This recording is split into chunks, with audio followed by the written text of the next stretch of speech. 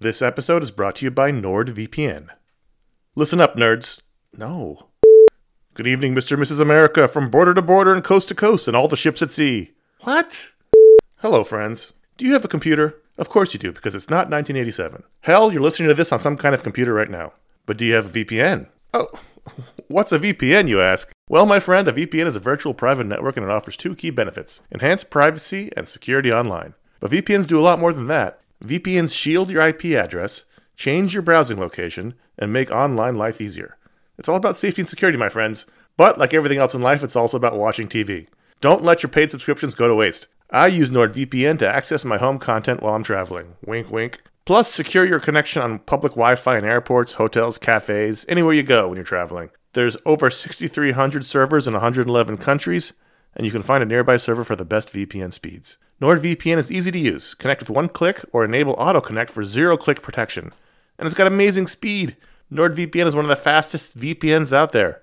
And with just one NordVPN account, you can use it on 6 devices. It supports every major platform: Windows, Android, iOS, macOS, Linux, even Android TV. I think those are all real. Don't miss out on all the awesome benefits for using a VPN. Go to nordvpn.com/ifanboy today for a risk-free 30-day money-back guarantee. The link's in the show notes. Once again, that's nordvpn.com/ifanboy. This show is sponsored by BetterHelp. You ever feel like you really need to get something off your chest? This is like a real thing. Like, if you're mad, if you're upset, if there's something going on, like there's often for me an idea. Maybe it's a wrong, maybe it's a moment, it's an injustice, it's something that just you keep going on and on over and over in your mind about it, and like that can create anger and resentment or shame, whatever it is.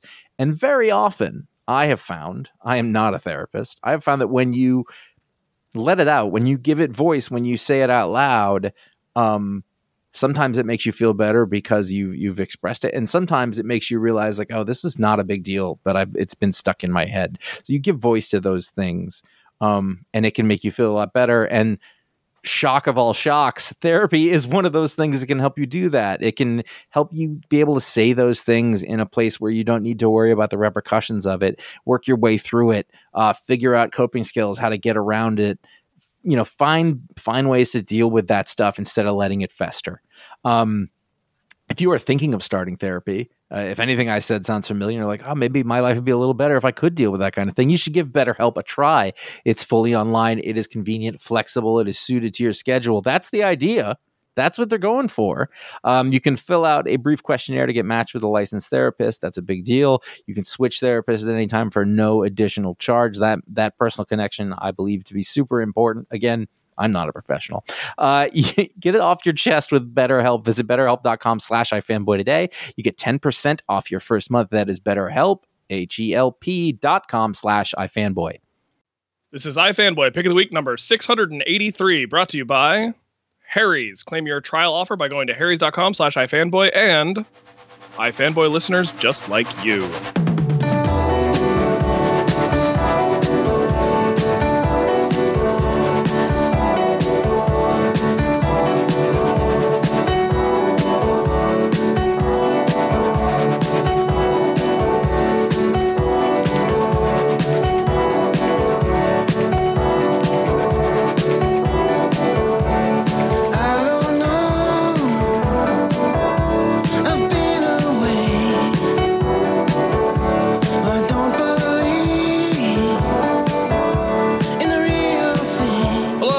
Fanboy Pick of the Week, episode 683. I am Ryan Haupt, filling in at the last second for Josh Flanagan, who had to return to his home planet where he was needed most. And this is my co-host, Connor Kilpatrick. Hello, and thanks for jumping at the last second. Everyone should know that when we have Ryan on the show, we usually give him like weeks notice. Like, can you do the show in like 3 weeks or 2 weeks or a month? Or that is true. So he has time to prepare. He has time to have his books read and mentally prepared and dealing with you people on the Twitter afterwards. Which is not insignificant. But this week he had, what was it, 24 hours? Ish. So I mean, I was asleep for roughly half that. So yeah, Josh had an emergency. Ryan stepped in admirably. Thank you for doing so. So we have a show. Happy to be here. Yeah. And appreciate it. Let's get going. Okay, well, we are iFanboy, and every week we read our stack of comics, sometimes closer to skimming than reading, and one of us picks their favorite book, and we call that book the Pick of the Week. We talk about that book and other books from the week, and a patron pick. Only one patron pick, because the last time I was on, y'all screwed me. Yeah. And maybe if we have some time, we'll read some listener mail. It's going to be fun, but it's going to be spoilerific. It's a review show, so we have to talk about what happened in the book. So if you haven't read your books yet, you can pause the show, read your book, come back, or just enjoy the show. Have some fun with it. It's going to be great. This week, Connor, you had the pick. I did, and it was, I'm sure, surprising to many, Ironheart number 6. Eve L. Ewing on story, Kevin LeBrand on art, Matt Miller colors, Clayton Cowles, the unsung hero of comics, on letters. I think he lettered like half the books we talked about this week. It was a good week of comics. I had a good time reading books. There was a lot of good stuff to read. But strangely, in the end, I really fell for this one-issue story team up between Ironheart, Riri Williams, and Miles Morales Spider-Man. And they've been doing a lot of these single-issue team-up stories amongst the younger heroes. Over in Shuri, they did a whole sort of arc where she teamed up with different characters each issue, and this might be happening here as well. It looks like the next issue is also team-up, but this was very much your classic one-issue story team-up. It's a complete tale. It gives you all the information you need. Miles Morales and Riri don't really like each other. Not that they don't dislike each other, but they don't really like each other when they are on Champions together. I don't read the Champions book anymore, but this gives you all the information you need right up front about their relationship. He's gone missing. He's been missing for 2 weeks, and no one knows where he is. So Miss Marvel asks Riri to look for him. She uses her smarts and her tech ability to track him down to a cabin in upstate New York, where he's in rustic plaid wear, which was funny. Yeah. And he's making pancakes and doesn't understand the big deal because he's only been gone for 24 hours. And in fact, he's in some sort of vortex time loop where he thinks he's only been gone 24 hours, but he's actually been gone 2 weeks. And then call that groundhogging. He's groundhogging. And they have to escape and figure out and fight the bad guy who's got him in the loop and then go on their way. I just thought it was a really well done and incredibly fun one-shot. I really liked the conceit that he doesn't realize he's been gone for so long, and then when she goes through the doorway and she's stuck in the loop, she realizes that everything's off now. Her phone even says it's the wrong day, and I found the science of it fun, the science in quotes, and I found the story fun. I thought the characters were fun together. They learned to sort of, while not become best friends, they learn to figure each other out throughout the course of the story, and maybe they'll get along better on the team. And it was a good character story. The art was real strong from Kevin LeBrand. I really liked it. So did you read it too? Yeah, I went ahead and, it's the pick of the week. So it's like, I'm going to read that book. Even if I don't get caught up on all the other books I'm behind on, I'm going to read the pick of the week. So that's kind of my philosophy of the show. But you haven't been reading this series, though. I read the first issue, and I felt like you guys kind of panned it. I also was not super into it. I figured with issue 6, it was either the end of the current arc or the start of a new arc or in the middle, which was perfect. So, yeah, this was an easy issue to get into. The first issue wasn't great. I stuck with the arc. I wanted to see it play out. It was okay, and this was actually going to be my make or break issue because the first arc was just only okay. I thought, well, let's just see what a different story's like, and that's part of the problem. It's not a huge problem, but part of the problem with modern comics with everything with 5 or 6 issue arcs is, you really are, if you don't like a storyline, you're kind of stuck with it for a long time. But so here, I wanted to see what a different story with Riri was like in this particular paradigm, and I like this one. I did as well. I still don't love Ironheart's outfit. I don't know why, it just doesn't quite work for me. And then, but yeah, I love a time travel story. I love getting the idea of getting stuck in a time loop. I think that's always fun. I don't know who this villain is that they ended up fighting. No, I don't know. At the end, it was weird. It almost felt like, to me, this almost read more like a book that should have Miles in the title, because it kind of paints Riri as sort of she's the less sympathetic hero, I feel like. I didn't read when she was in Iron Man, so I'm not totally familiar with her, but they do sort of paint her here as sort of having some sort of social disorder.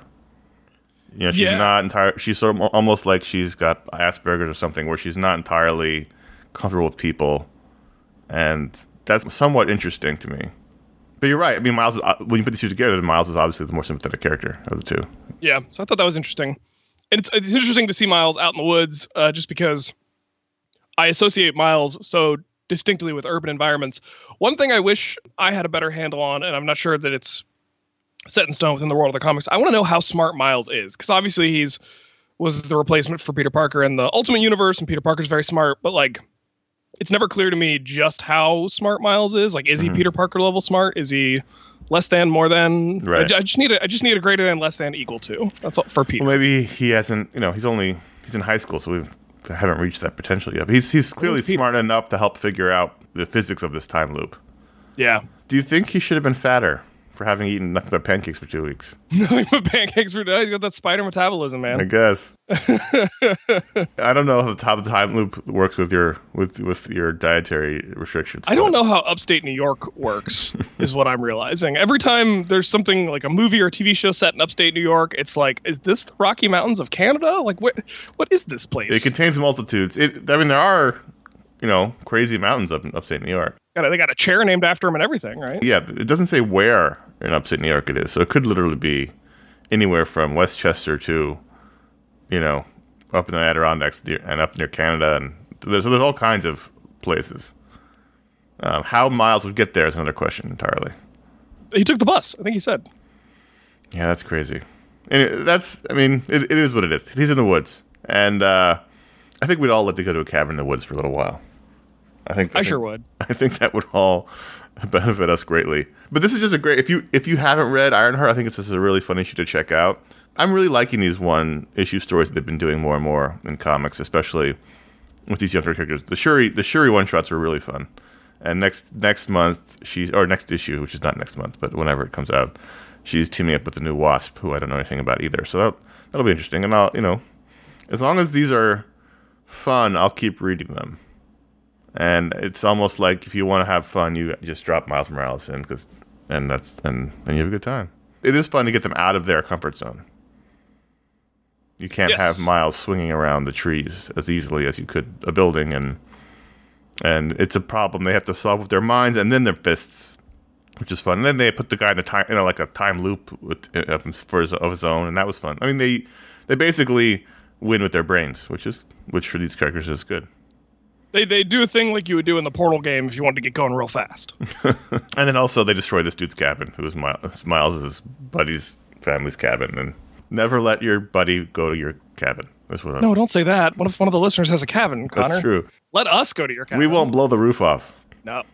In a metaphorical sense, we will, because we're going to have such a good time. Have so much fun. Yeah. But yeah, this was great. I thought it was really fun. I thought it was charming. I liked the structure of it. I liked the story quite a bit. I mean, there was a week of really great books, but I knew it was the pick because every time I would finish a book, I would go back and think about a scene from this one. And that generally, to me, indicates the pick of the week. There's a really cool panel where Miles is firing a web through one portal, anticipating where it's going to come out the other portal to get what he wants. And that's like, I love stuff like that. That's a video game player for you. And it's a thing that a spider person should be good at doing. Yeah. Like figuring out the angles and... Through one portal, grabs the guy and pulls him to another portal. Yep. It was really fun. I was really impressed by this issue. And this issue was way better than the first arc. This was really good. So check out Ironheart number 6, pick of the week. Another book that was very close. In fact, this was the only one where I thought about it for a few minutes, was Daredevil number 5, Chip Zdarsky, Marco Cicchetto. Have you been reading Daredevil? Yes, and I'm really enjoying Chip's take. This issue was very good, in which Matt's Netflix buddies plus Spider-Man basically convince him he has to retire. It's time to hang it up. No more Daredevil. Yeah, and the issue begins with him having escaped from the Punisher's lair, and he wasn't wearing a shirt, so he just grabs a shirt and puts it on, and he claims he doesn't realize that he's wearing the Punisher shirt because he's blind, and I thought that was a good joke. That was a great joke. Because the visual is cool, but then when the Defenders show up and they're like, Matt, you're running around dressed like the Punisher, he's like, am I? Oh, shoot. Well, I mean, how would you know? Yeah. It's like print, I thought it was a very funny joke. Yeah. But, this is all about the psychological fallout of Matt realizing he did, in fact, kill that guy in the first issue. And his not knowing what to do about it. And actually, it's not Luke Cage, and it's not Danny Rand, and it's not Jessica Jones who say, you got to hang it up. It's Spider-Man who shows up and says, you're done, buddy. This is it. You're retired.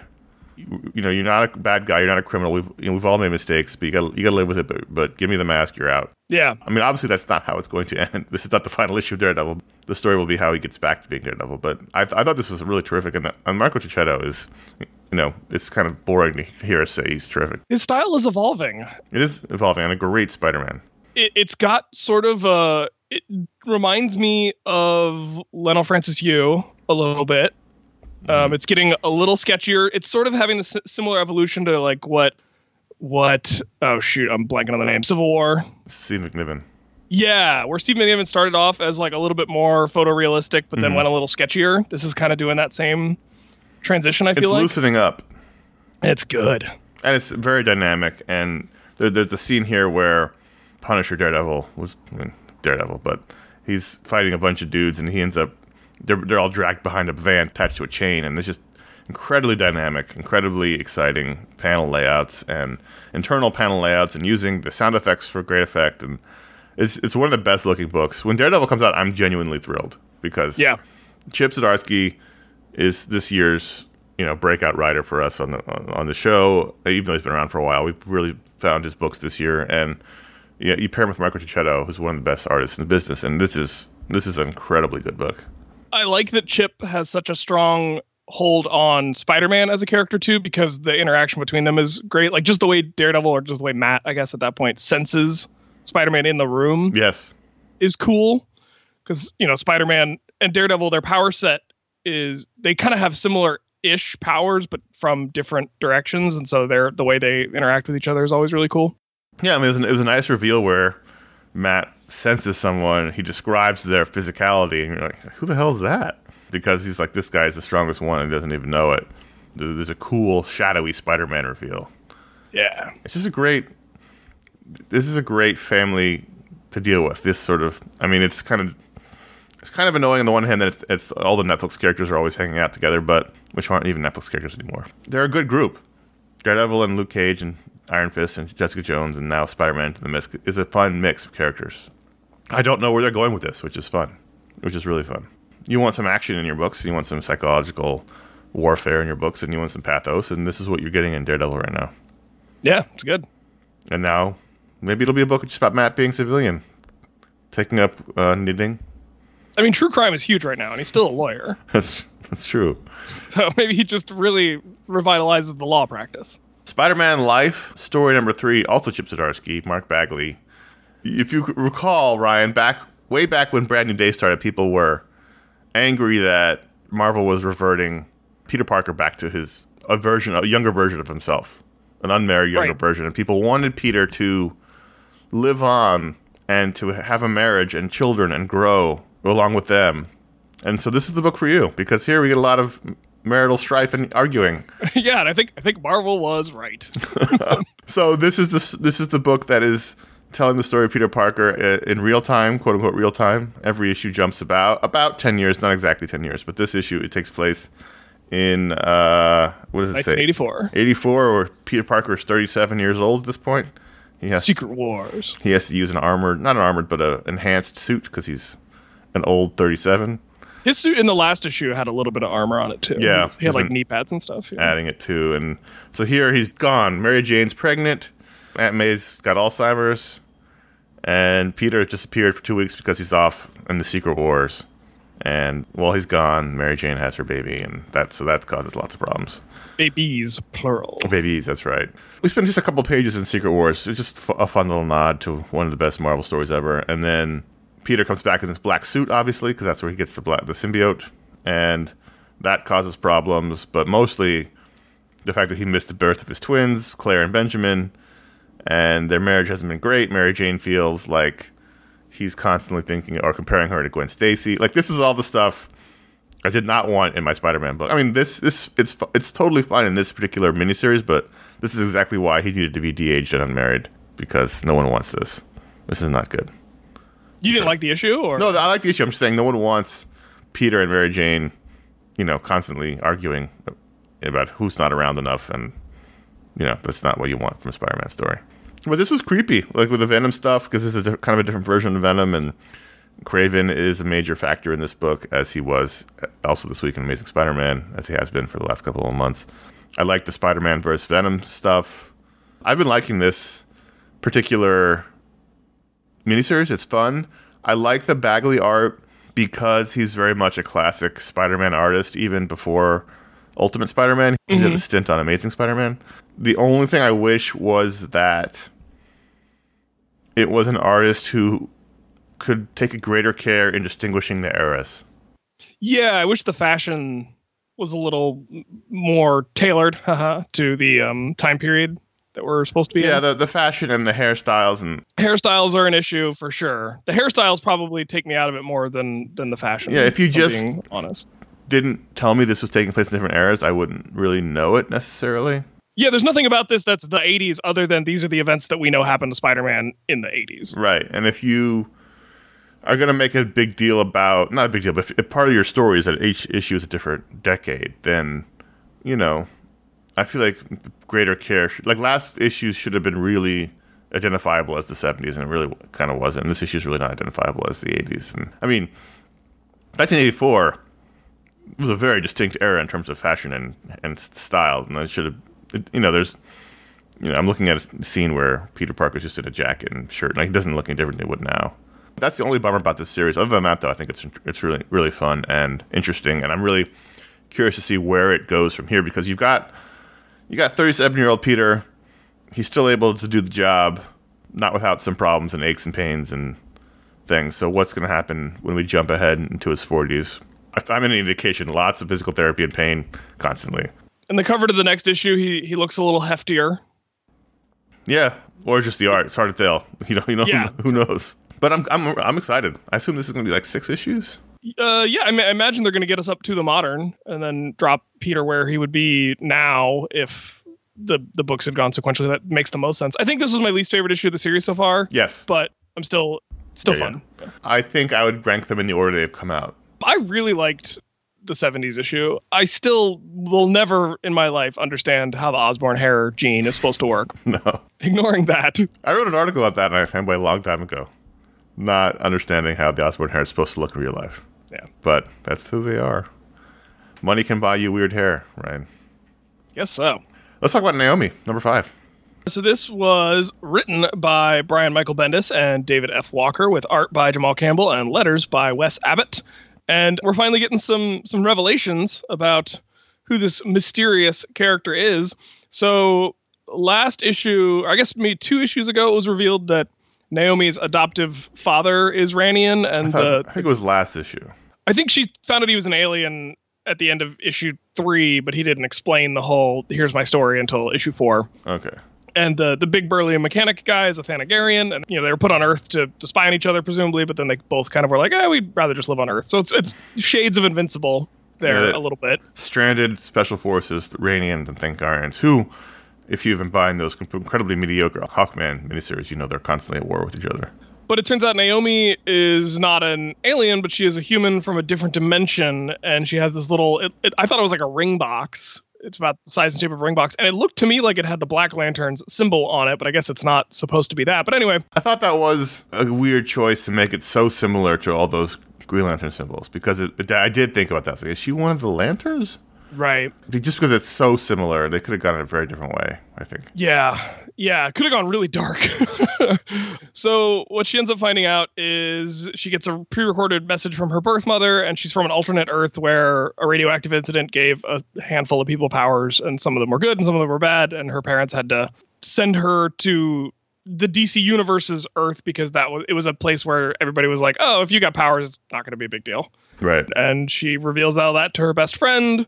I thought the message from the mother was actually pretty touching and emotional. Mm-hmm. Right there at the very end when kind of the hologram version is like trying to hug her daughter. I don't know. That got me in the feels, as the kids say. Hard light hologram, I guess. And apparently by activating her powers, she's kind of alerted the baddies to where she is in the world. So the issue ends with the bad guy showing up. So when all those people got their powers, or at least one of them was really like a villain.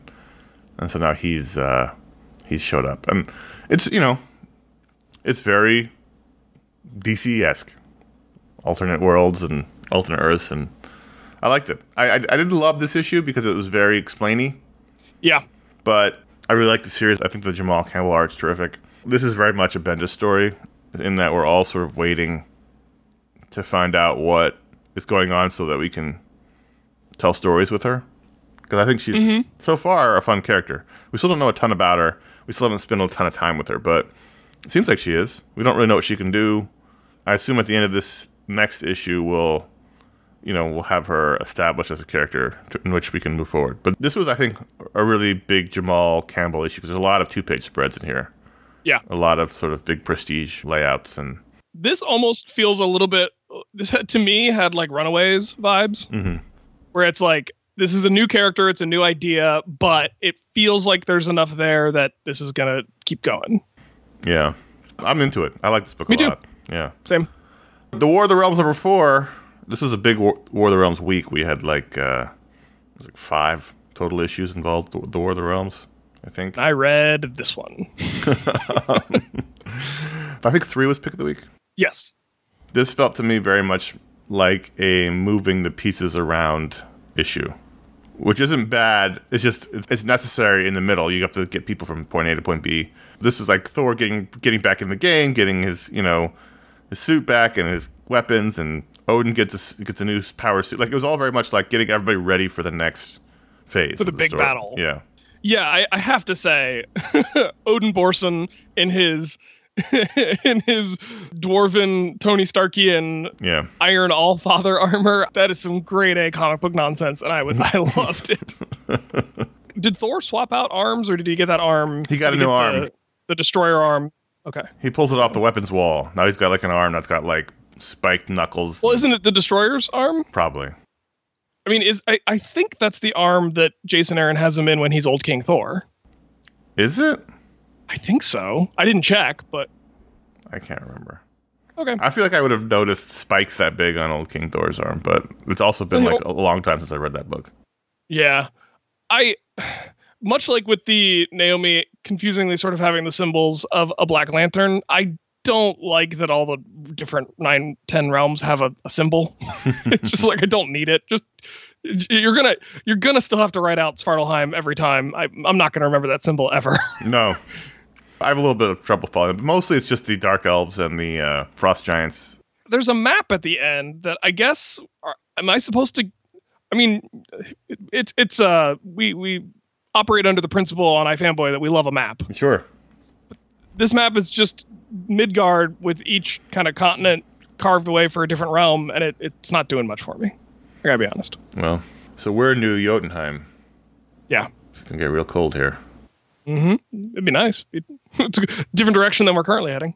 Despite the fact it's mostly moving the pieces issue, this was fun too. We talked a little bit about how Dowderman is a little, I think he's a little on the edge with this book in that sometimes it looks really good, sometimes it doesn't look really good, and it's clearly a lot to do. And so you're not getting like your A+ Dowderman because he's got a lot of work to do, which is fine. I totally understand. It's not as impressive as his previous Thor work, I think, but it definitely gets the job done. Yeah. Let's take a quick break, talk about Harry's. This is fortuitous because I got my new Harry's shipment this week. I get my Harry's box. As I talked last time, I've chosen the option in which you can get a little surprise product because they've got a whole product line now. So you choose a little $5 add-on option. You get a little surprise. Last time I got some post-shave aloe. This time I got some daily moisturizer with SPF 15, which is important. That's exciting for me. I get it's a little fun little surprise every month with Harry's. And got my blades, got my new shaving cream, got my surprise product. It's a good week when that happens. Join the 10 million other people who've tried Harry's. Claim your trial offer by going to harrys.com/ifanboy. Harry's founders are tired of paying for razors that are overpriced and overdesigned. They knew how great shave doesn't come from gimmicks like vibrating heads, flex balls, or handles that look like spaceships. Tactics that the leading brand has used to raise prices for decades. They fixed that by combining a simple, clean design with quality, durable blades at a fair price. Harry's bought a world-class blade factory in Germany. They received over 20,000 5-star reviews on Trustpilot and Google. Harry's replacement cartridges are $2 each. That's half the price of Gillette Fusion Pro Shield. All Harry's blades have a 100% quality guarantee. If you don't love your shave, you let them know and you get a full refund, just like that. And here's the offer we're giving you. You can get a $13 value trial set that comes with everything you need for a close, comfortable shave, a weighted ergonomic handle, a 5-blade razor and a lubricating strip and a trimmer blade, rich lathering shave gel, and a travel blade cover. All of our listeners can pick that up if you go to harrys.com/ifanboy. You can all redeem your trial set there. You should check it out. Once you get on there, you'll get hooked. Trust me. So make sure you go to harrys.com/ifanboy to redeem your offer. Let them know we sent you. Help support the show. And really, just take care of yourself. We've talked about this a lot. We're all adults here. So let's just take care of ourselves. Let's pamper ourselves a little bit. You want a nice shave. Nice shave is important. You know that, Ryan. You've got a baby soft skin still. Mm-hmm. You got to treat your skin right.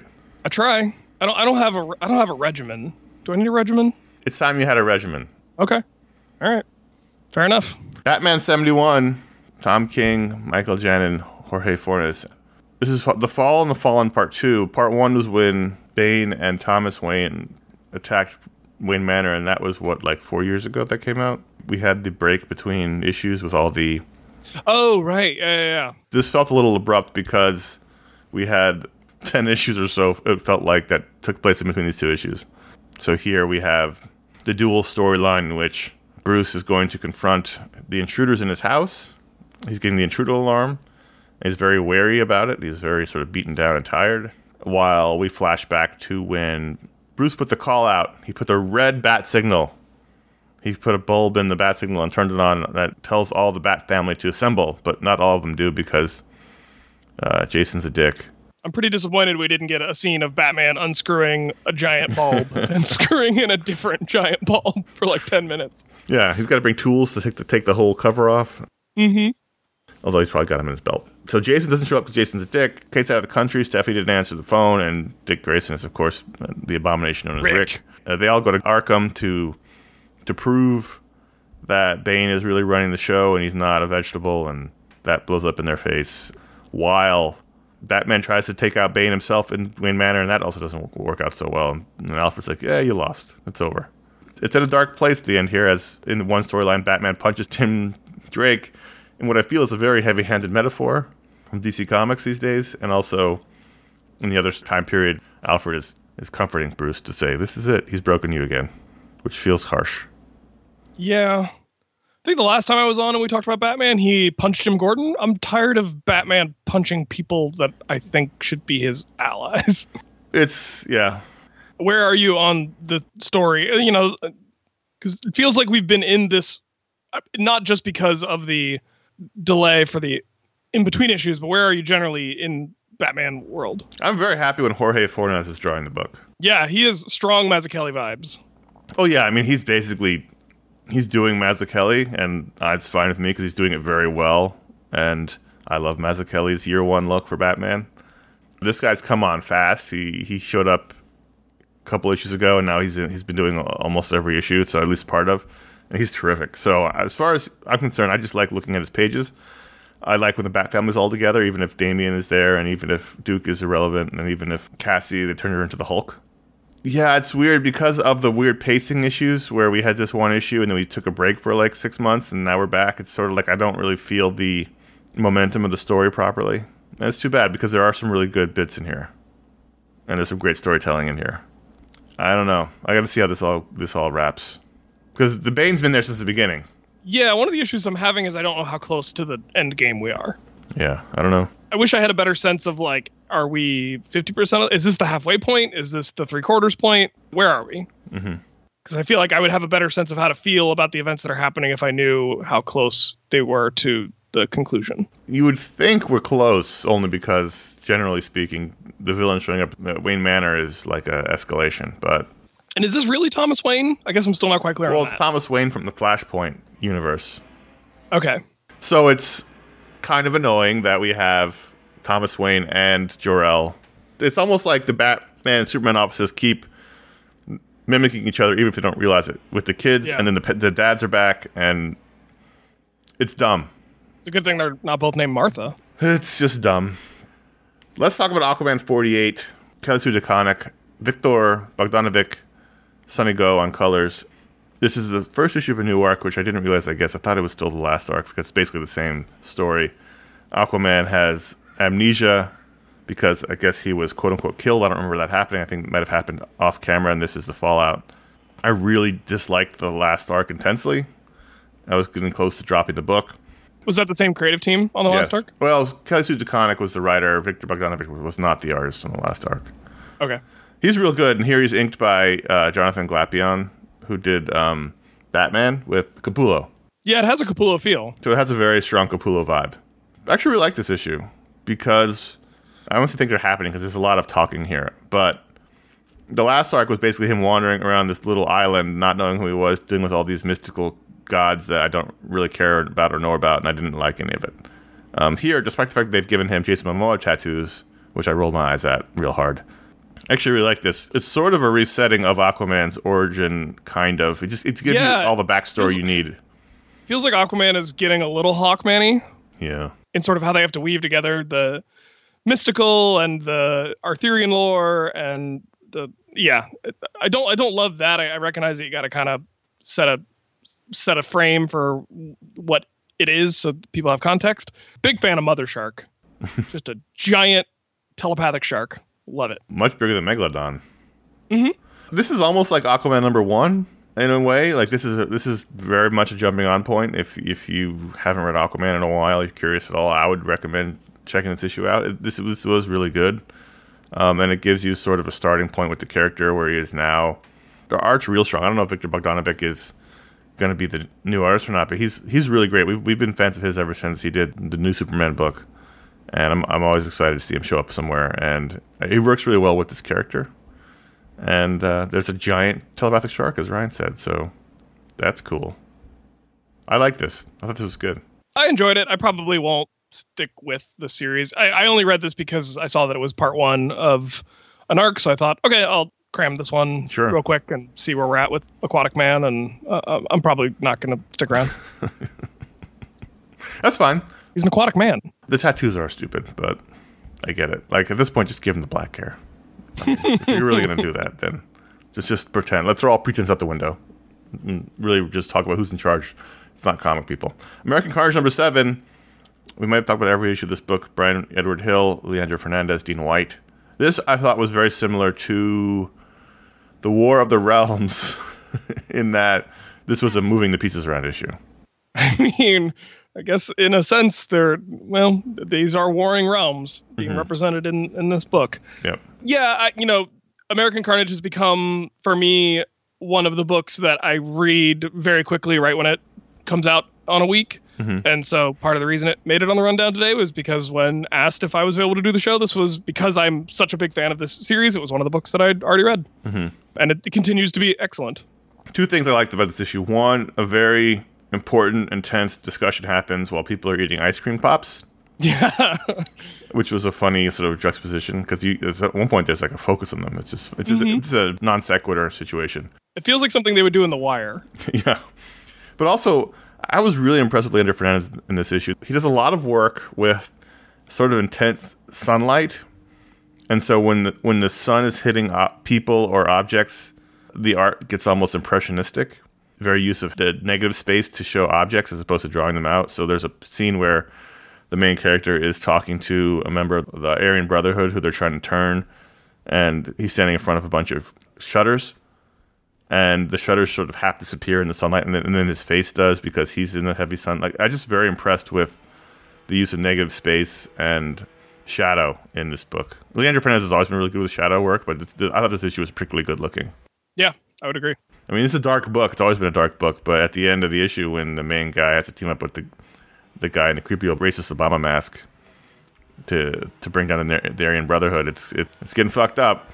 It's getting real gray here, and I like it. I like it. Yeah, I mean, I think it's an easy comparison to compare this book to Scalped. We probably already have, but It's doing that Scalped thing where the protagonist that we as readers were always kind of trained to just like the protagonist is the hero, but maybe not so much, and like maybe the person that is framed in the first couple of issues as the bad guy, like maybe isn't just the pure bad guy. And yeah, like you said, shades of gray, but done very well. It's clearly the protagonist is the hero, but he's gonna have to do non-heroic things. The same thing with Bad Horse in Scalped. I mean, he clearly was the hero, but in the course of doing his job, he had to do some bad things to get his job done.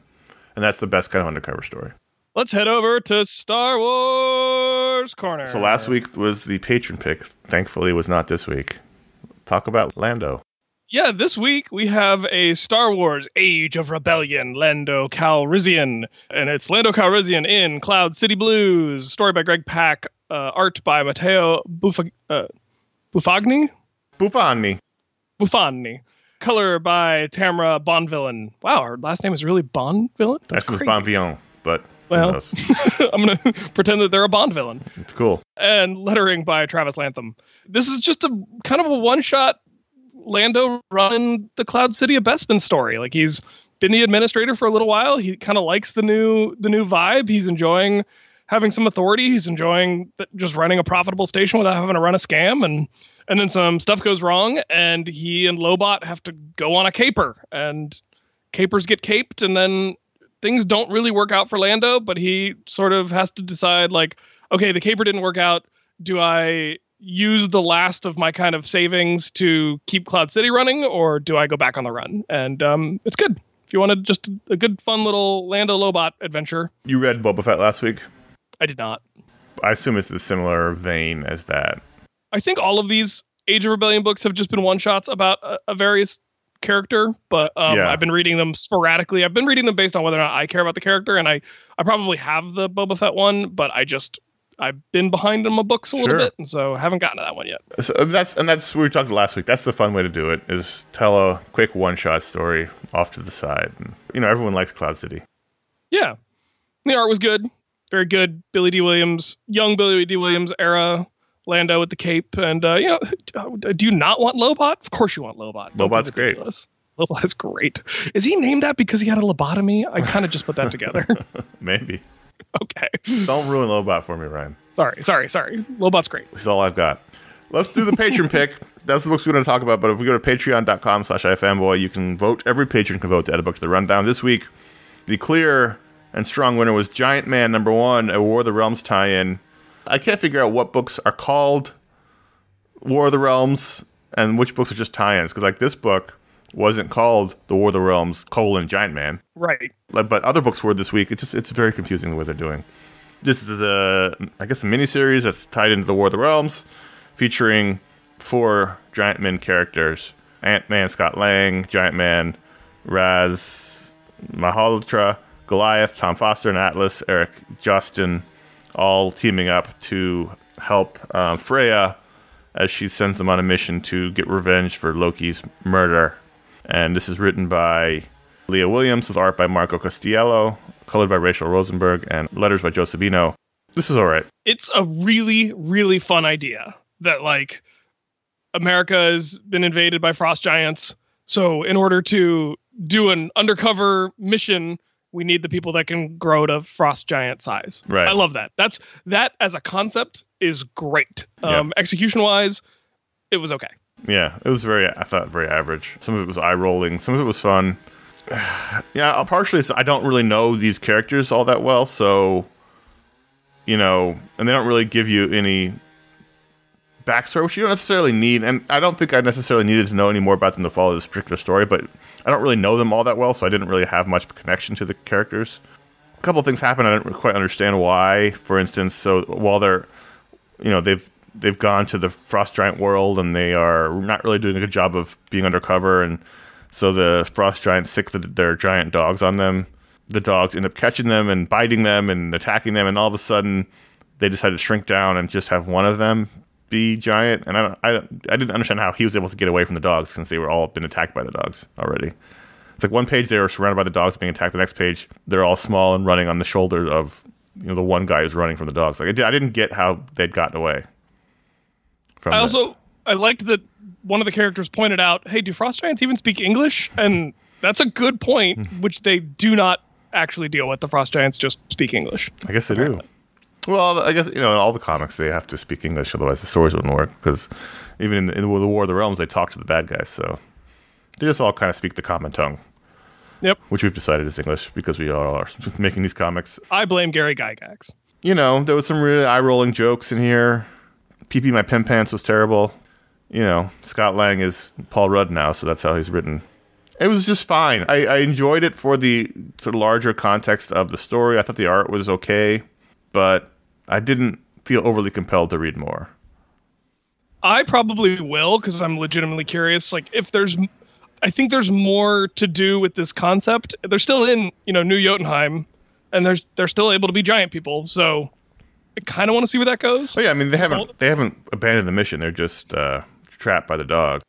Yeah. They're in Florida, which is now basically a ice wasteland. Yeah. I think this is the definition of fine. Yep. So let's rate it. Ratings. Out of 5. What are you going to do? 3? Maybe 2.5? 2.5 feels too harsh for a book where there's nothing technically wrong with it. I'm going to go 3. I'm going to go 2.75. Okay. I don't know if I'm going to stick with it. It's going to depend on the week. It's going to depend on when it comes out. I'm not reading all of the War of the Realms tie-ins. So I wasn't going to read this one without being the pick. So we'll see what happens. I'm leaning more in the direction of sticking with it than not. Okay. There you go. Giant Man number 1. Patron pick. And that's where people go who want to support the show. Patreon.com/ifanboy, where you can go and you can vote in patron picks and you can enjoy our hangouts and you can get involved with all kinds of stuff there. We have stretch goals. So our next stretch goal over at Patreon is to add a non-comics media podcast every month, which will talk about things that aren't comics related. And how much advance notice do I get for that one? Well, you'll have a lot of advance notice because we're still looking for that stretch goal. Also, in addition to that, all of our full-length video shows and minis that are no longer on the internet will get added to our YouTube channel if we hit the next stretch goal. So if you want to... And actually, we've actually been ticking up higher than we may ever have before. So if you want to see those stretch goals happen, patreon.com/ifanboy is the place to do it. Also, ifanboy.threadless.com is where you can find our t-shirts, our t-shirt designs, iFanboy logo, Herm, Pick of the Week podcast ratings, if one is like show GDAT, nothing makes sense, nothing matters. Those are all there, as we talked about before. We have a concept for our next shirt. It's just a matter of nailing it down. We want to get it done before Comic-Con. That's our internal goal. So hopefully it'll happen in the next month or so. Check that out at fanboy.threadless.com. fanboy.com/support. That's where you can direct donate via PayPal if you want to do that and don't want to buy a t-shirt or become a patron, which is totally fine. fanboy.com/Amazon. That's where you can find links to buy the books we talk about in the Book Explode shows, as well as a general Amazon link. We thank everyone who does that. We do appreciate it. And so if you go to patreon.com/ifanboy and give it the $5 or higher level, you can get your own superpower right here on the show. It happens live. Sometimes we're not prepared. Sometimes we are. It really is a flip of the coin. This week, Ryan, you'll kick us off. I am giving a power to Adrian Lilly, and their power is... You know how, like, every once in a while somebody will post something to Twitter, and, well, you don't know. You're not on Twitter anymore. Mm-hmm. Maybe this happens on Instagram. I've reached a point where I can't tell if something is a optical illusion or a GIF. Okay. And so they can turn off optical illusions on and off at will. So if they see something that's supposed to be an optical illusion, they can, like, hit pause on it mentally and examine it. And then, like, if they want to turn it back on because it's kind of fun, they can turn it back on. Give us an example of what you mean here. Like if they were shown one of those magic eye posters. Okay. They don't have to, like, squint or cross their eyes or do anything weird. They can just think, turn it on, and then they'll immediately see it, and then they can think, turn it off, and it'll go away. Okay. Yeah. Okay. Interesting. But it works for any optical illusion. So anytime there's an optical illusion like that, there's that optical illusion where there's the grid and you see spots in the intersections of the grid. Mm-hmm. They don't have to see those spots if they don't want to. If it annoys them, no more spots, no more optical illusions. They're immune to optical illusions, but they can still see them if they want, just for funsies. Brad Weddle can instantly do all of his prep work. So what I mean is, let's say he's cooking dinner and there's a lot of chopping and dicing and mincing that has to be done. He just blinks his eyes and it's all done. It's all in the bowls, ready to go. Everything is ready. Or if he is, like, painting, he blinks his eyes and, like, all the painter's tape's laid out. Everything, all the, the drop cloths are done. Everything's ready. The actual work isn't done, but the prep work is done. He can instantly do all the prep work. If he was a surgeon, his hands would be clean. The French have a term for that. Okay. Mise en place. What? Mise en place. Mise en place is your prep work is magically done? Well, it's not your prep work is magically done, but it's the idea of having, before you start cooking, having all your prep work done. I think it literally means, like, everything means, like, things in their place. Like, it's having everything right where it needs to be for when you start your actual, when well, obviously, if you're serious, all your prep work should be done before you start. I'm just saying he doesn't need to actually do it. It's just done. I know, but I'm saying if he needs a superhero name, he could be Dr. Mise en place or something. Dr. Mise en place? If he wants. I like it. Let's do it. And it only applies to cooking, or no, all this prep work. No matter if there's something that requires prep, it's already done. It's like his stretching before working out. It's just done. And anything he needs to do to prep before he actually does the thing is done already. If he needs to do something that involves like hardware, because I feel like I'm now a homeowner, you never go to the hardware store once, right?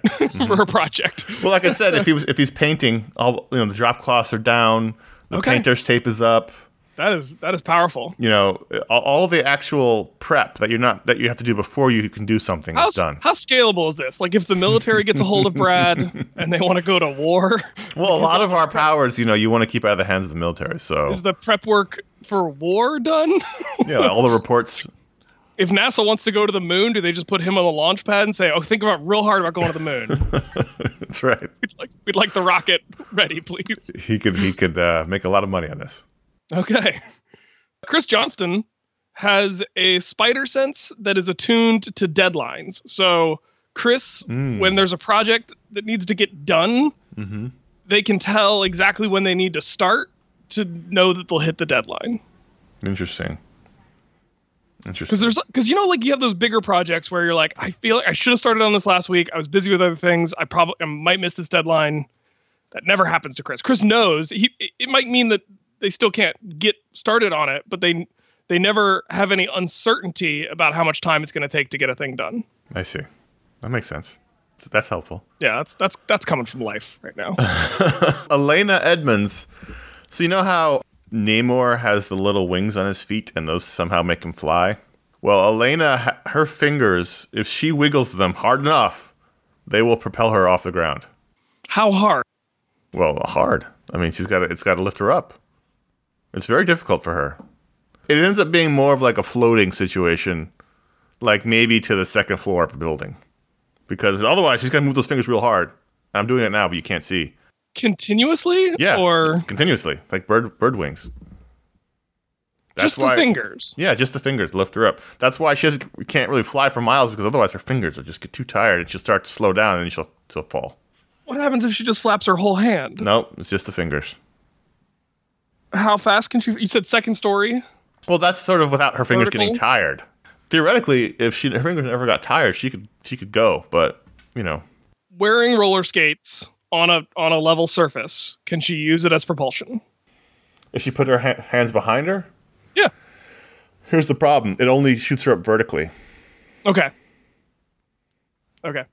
So she'd go up with the roller skates.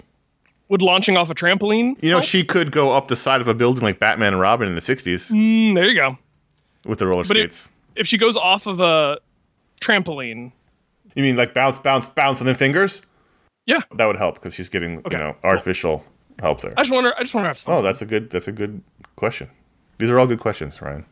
All right. Patreon.com/iFanboy. That's where you can go. $5 or higher level, get your healing superpower. Thanks to Adrian, Brad, Chris, and Elena.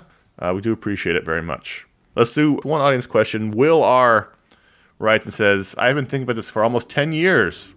I'm a physical therapist, and I'm looking for issues that have examples of injuries or actually getting therapy. I vaguely remember an issue where Barbara Gordon was getting aquatic therapy after getting paralyzed, but can't remember when or what issue. There's definitely been stories of physical therapy, or at least glimpses of it. You're not going to get issues of physical therapy. Barbara Gordon would be probably one of the most prominent characters in that regard, because after she was shot, there was but there was instances of you seeing her getting treatment and things, In the same way, you don't really see superheroes go to like the hospital after an adventure. You're not really going to see them getting therapy. There was a book. I haven't thought about it in a while, called Powerless, which featured Spider-Man, Wolverine, and Daredevil in a world where Matt Murdock is just a blinded lawyer because radiation doesn't give you superpowers, and Peter Parker is just a kid with a messed up arm because he was bitten by a really bad radioactive spider, and Wolverine is just a guy with amnesia. Right. I feel like they're in therapy, at least for some of that book. Uh-huh.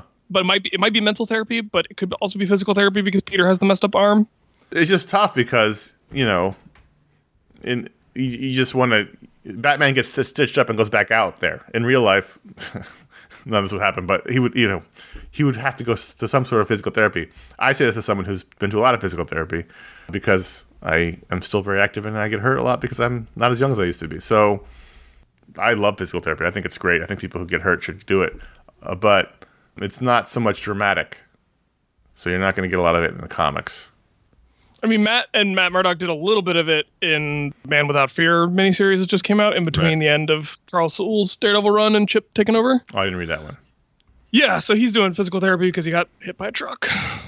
There's a lot of training in superhero movies. Right. I mean, I guess we see Rhodey Combat getting a little bit training. of therapy in the movies. Right, that's what I was going to say, War. is that you'll get like a glimpse of it, like a nod to the need for it. You know, Right. like, oh, he's hurt, so he needs physical therapy. But you're not going to follow it. You're just going to say, oh, you're just going to know that it's happening. I thought for a minute during Endgame, now that the spoiler ban is lifted, that Bruce was going to refer to Leonard Sampson for getting therapy to help him coexist as Banner and Hulk. I think we're forgetting that movie happened. Are we? I think so. Oh. Not that movie. I mean the Hulk movie where Samson showed up. Oh, I forgot. I didn't know Samson was in that movie. I was thinking of a new MCU version of Doc Samson, who is Hulk's therapist. Okay. But I mean, that is a character who, he's not a physical therapist, he's a mental therapist. Right. But I think that might be a character to point to for just good mental health stuff. Will, there's random glimpses of it, but you're probably not going to get. I mean, there could be a story out there, and people will let us know if they know. But you're most likely going to get nods to the idea that these things happen, but not focused on it because it's not that dramatic. It's great. I love going to physical therapy when I have an injury because I feel better after. But I wouldn't want to necessarily watch a comic issue about it unless something really interesting happened, which could happen. But I've never seen it.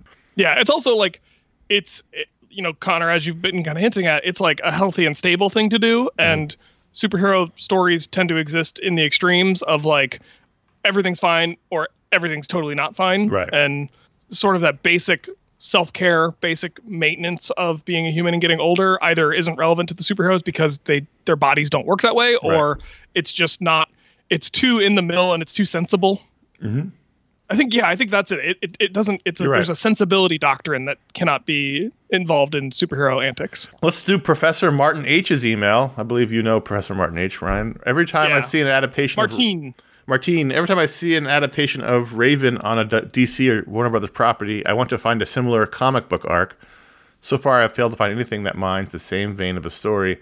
Am I chasing an idea that isn't in the comics? Is there a story arc that riffs on the cynical and wildly overpowered Raven? I like how the demonic root of her powers impose an implicit cost to her actions. It poses an interesting variation on the Superman problem that I have not found in comic book form. Hellboy is in that vein, but in BPRD, with a few collections I've read, he doesn't understand his power to the same extent that Raven does. So, you might have actually more modern experience with Raven than I do. Maybe, but I actually will just go ahead and agree with Martine's premise is that I generally do enjoy adaptations, especially the animated ones of Raven more than I tend to enjoy the comics. Yeah, I mean, I can't think of anything recent. I mean, she was a big part of the Wolfman and Perez New Teen Titans in the 80s, and her stories were front and center a lot. Her father, Trigon, was a big villain in that book. So he was around a lot, and her being pulled between the Titans and her father was a major theme, and so I think a lot of what they base the adaptations on are the Raven stories from that era. I can't think of anything from the modern era, and that's not to say it doesn't happen because I'm not exhaustive on Raven, but I just can't think of anything that I've read like that where she has been front and center. She was really front and center in those books, so I would suggest if you haven't looked at those, that might be where you're looking. The cartoons keep doing riffs on those stories. The series I didn't watch, not the Teen Titans Go, but the one that was before that one. Yeah, that's the one I'm the most familiar with, and that one is great. But that's the one I feel like did a lot of variations on those comic stories. They did the Judas Contract, right, and they did stuff like so. That I think the source material for those stories was those old books, and then the Titans TV show is not directly doing any kind of adaptation, but similar vein to those Wolfman Perez kind of stories. And obviously in the first season, I don't know if that's what you're talking about, Martine, but Raven and her father, the demon trying to come through, is a major plot thrust of that first season. So I figure that's probably calling back to those Wolfman and Perez books. That's probably where you're going to want to look. Also, Patton Oswalt's daughter wanted to be Raven for Halloween a couple of years ago, and so he dressed up as Trigon. So go check that out, because that's just a fun time. Contact at ifanboy.com. That's who you can write in, like Professor Martine and Will did to get in the show. Thanks for everyone who does that. And who said last week, if you want to send a voice clip, we can do that too. Let's plug some upcoming shows. Booksplode for this month is Daredevil Born Again, which will be, I think, coming out... Well, I know it'll be coming out the very end of the month because I know when Josh and I are recording, and it's very close to the very end of the month. So you can look for that the last week of the month, Daredevil Born Again Booksplode, if you want to read along. The classic Frank Miller, David Mazzucchelli, we just talked about him earlier, Daredevil story.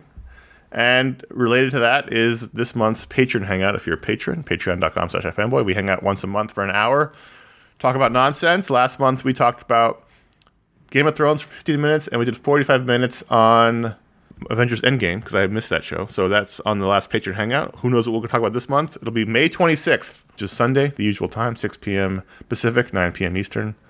So if you want to join before that, you want to hang out with us, do that before May 26th. Nice. And I do a podcast called iFanboy. No, I do when they ask me to. It's early, man, even for you. I do a podcast called Science Sort of. Our most recent episode is episode 308, and it's actually a very good one for listeners of iFanboy because I talk to two guys who do science comics. So one of them does a web comic, and the other does like fully illustrated, these beautiful graphic novels about like neurology and really kind of advanced, heady stuff that he converts into comic form. Yeah, so it's a good comic themed episode. That's episode 308. Website is sciencesortof.com. And I admit in this episode how much I've stolen from iFanboy over the years in terms of podcast concepts. And we are doing patron hangouts for my show now as well. Well, that's not an iFanboy concept. That's just a normal patron thing to do. So that's good that you do that. Yeah. And so for our first hangout, which happened earlier this month, one of my co-hosts, Abe, I forced him to sit down and start designing a D&D character. And cool. Next month's hangout, if he makes progress, we will do the final reveal of his Dragonborn rogue. Just as a side, have you seen friend of the show, Jeff Kanata's new Dungeons & Dragons show? I've not. It's on a streaming service called caffeine.tv. Okay. So I thought I'd mention if you're a D&D person. I've been really enjoying it. I'm not even a D&D person, but it's on every... the Dungeon Run? Yeah, every Wednesday? I think it's every Wednesday night. It's live. But then they put the episodes on YouTube. Anyway, if you're a Dungeons & Dragons person, I would recommend it. Jeff's really entertaining. Check it out. He's the game master. I've been listening to the Adventure Zone. That's been my main D&D thing lately, which is the McElroys, the other West Virginia-based podcasting people. I'll never catch them. It's so sad. Head over to ifanboy.com. You can find all of our old podcasts, and you can also find old articles. They're all still there. Ryan's old articles. All the stuff we were writing about, it's all still there. ifanboy.com. Hours of content. You can also find out what the pick of the week is before the show comes out by liking facebook.com/ifanboy or following us at ifanboy on Twitter, or following us at iFanboy Comics on Instagram, where you can find what the pick is. You can also see the Best of the Week in Panels feature that used to be on the website that now happens there. Also, CS Kilpatrick on Instagram for me, Ryan Haupt on Instagram for Ryan, and at Haupt on Twitter to follow Ryan's adventures. If you like the show, you would do very well by us by writing a review or leaving a star rating on iTunes. It doesn't take much time. The podcasting ecosystem has diversified a lot recently, but iTunes is still a big way that people get shows, still the main way. Discover shows. So even if you are not a person who listens to the show through an iTunes delivered service, it still benefits the show if you are willing to go and give us a review or a star rating over there. But really, the best way to get people to listen to new podcasts is to just tell them about it directly. So if you have a friend, if a friend is sitting next to you right now, take their phone from them, use their face to unlock it, subscribe to iFanboy and Science Sort of, and then hand them their phone. Yeah, I mean, we used to tell you to go into the Apple Store and subscribe to all the computers, but that's unnecessary. Also, if you have listened to all the shows, just delete them and then go just download them again. No, don't do that. Don't. Tell your friends, though. We do appreciate that. Put them on a flash drive and give them to your mom. Moms love podcasts. That's true. Always let your mom know. Call your mom. Last week was Mother's Day. Hope you called her. When you do call her, talk about iFanboy. Send her flowers and send her a DVD with all the MP3s of iFanboy on it. So, Ryan, I do appreciate you coming at the last second. I know this was difficult. I know it's early. I know I've got really bad allergies and have trouble speaking and breathing. And I know that for some portion of the show, there was a guy with a leaf blower outside, which was fun. But I do appreciate you coming on, and thank you for doing so. Yeah, I was happy to do it. I'm Connor. I'm Ryan.